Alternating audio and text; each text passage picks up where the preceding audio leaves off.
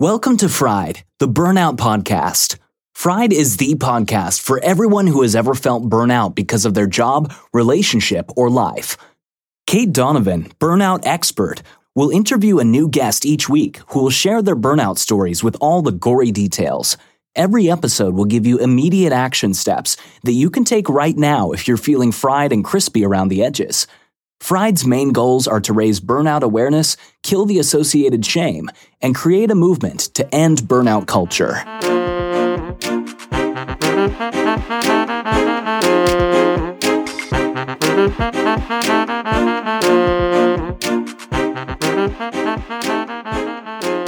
Hey Fried friends, in this week's episode of Fried, the Burnout Podcast, you are getting another hashtag straight from Kate episode about my favorite emotion and my favorite topic.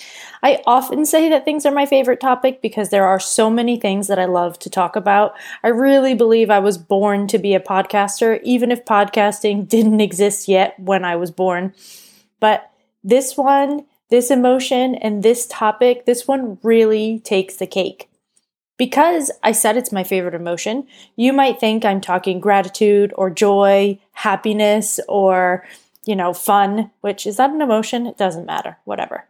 I love all of those emotions too, but there's one that I really love, and I love it because it has transformative properties, because it teaches us where our boundaries are, because no one else is talking about it, and I don't understand why. I love it because working with it is so powerful. Some of you may have already guessed where I'm going with this. If you've been a Fried listener for a little while, you know where I'm going, so I'm just going to go there. What is my favorite emotion? Everybody together? Resentment!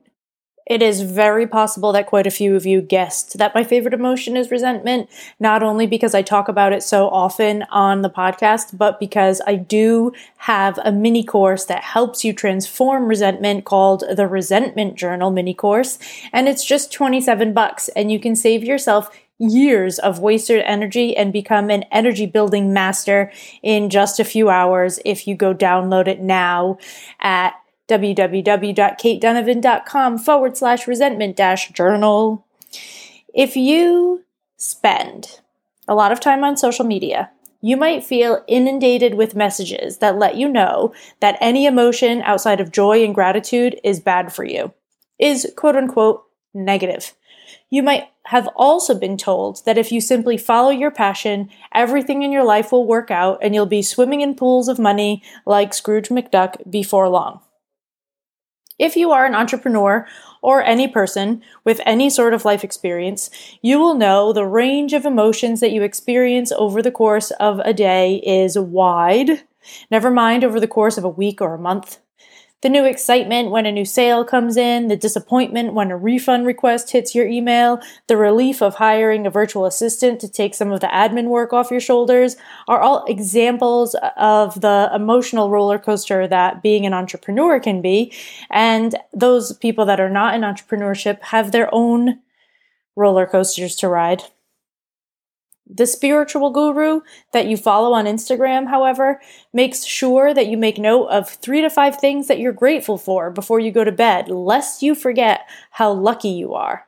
It's no secret that gratitude journals have been useful for people. However, in a major meta-analysis study published in the Journal of Counseling Psychology, researchers found that gratitude only slightly outperformed or matched other practices, and they called for more in-depth research. So if gratitude is not going to save you from burnout, then we need to turn to the opposite side. You'll find your answer in resentment.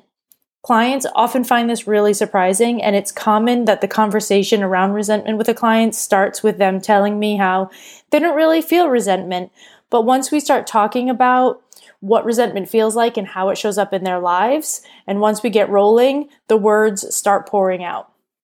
If you challenge yourself to do the Resentment Journal mini course, you'll notice some patterns pop up. You'll see that you're feeling resentful toward your friend who is texting you in the middle of the day because your automatic response to the text in your mind will be, "Don't they understand that I don't have time for this right now?"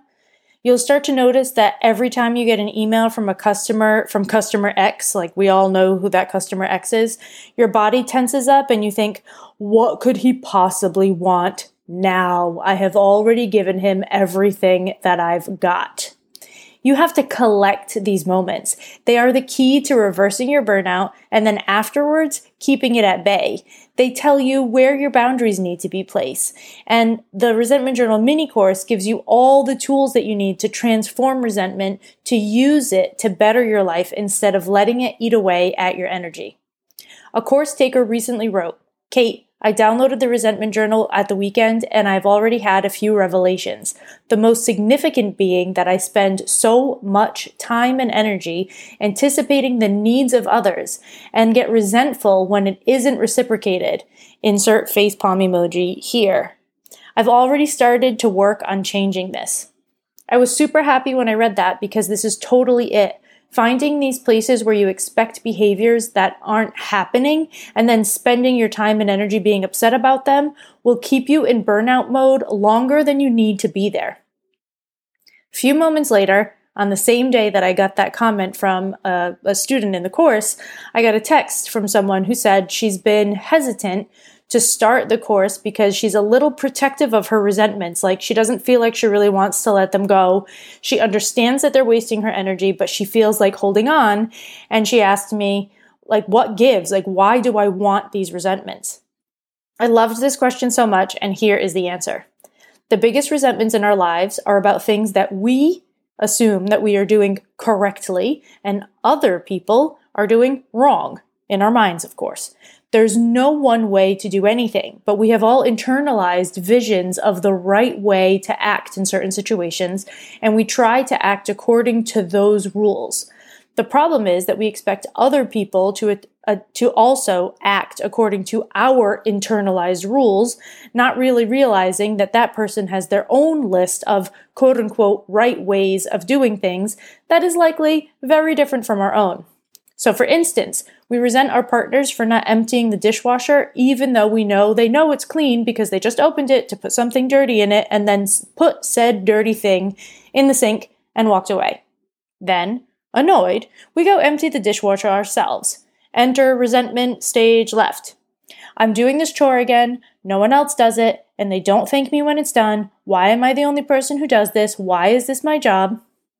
And then, enter stage right, comes righteousness.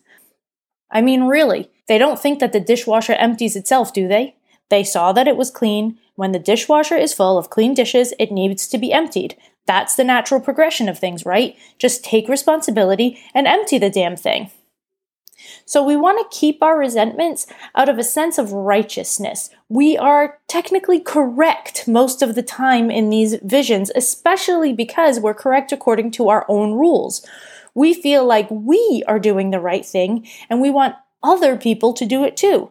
Because our view is the right view, it's easy to want to hold on to resentment because it feels like letting it go means that you were wrong.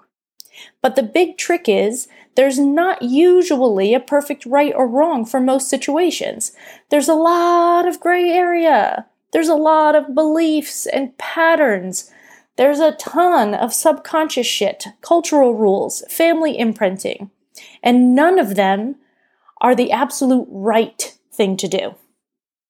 I reclose and empty a clean dishwasher on the regular because I don't feel like emptying it. Would it be a great idea to empty it right away when I noticed it needed to be done? Yeah, probably, but I just don't think it's that important, and it'll get done, I don't know, eventually. I don't care if dishes pile up for the day. It doesn't bother me until day 2 or 3, then I get really annoyed. But everyone's needs and wants and desires are different. You are technically correct, but for yourself and only for yourself. So, my big challenge to you this week is to go grab the Resentment Journal mini course, spend 2 hours doing it, release your sense of righteousness, and allow yourself to reclaim the wasted mental and emotional energy that has been spent on resentment for already too long. You will be so glad that you did. You can find the Resentment Journal. Once again, I'm going to tell you what the website is, but it will also be in the show notes so that you don't have to remember it. It is at www.katedonovan.com/resentment-journal. I cannot wait to hear your transformations. So, should you decide to do the Resentment Journal mini course, I really want you to tell me afterwards how it went for you, what your realizations were, what your light bulb moments were, and what your action plan is for moving forward, which will be clear because the last page of your Resentment Journal is a very clear series of statements to help you formulate an action plan that you can actually do. So I cannot wait to hear about your transformations. Keep me posted, and I will talk to you next time.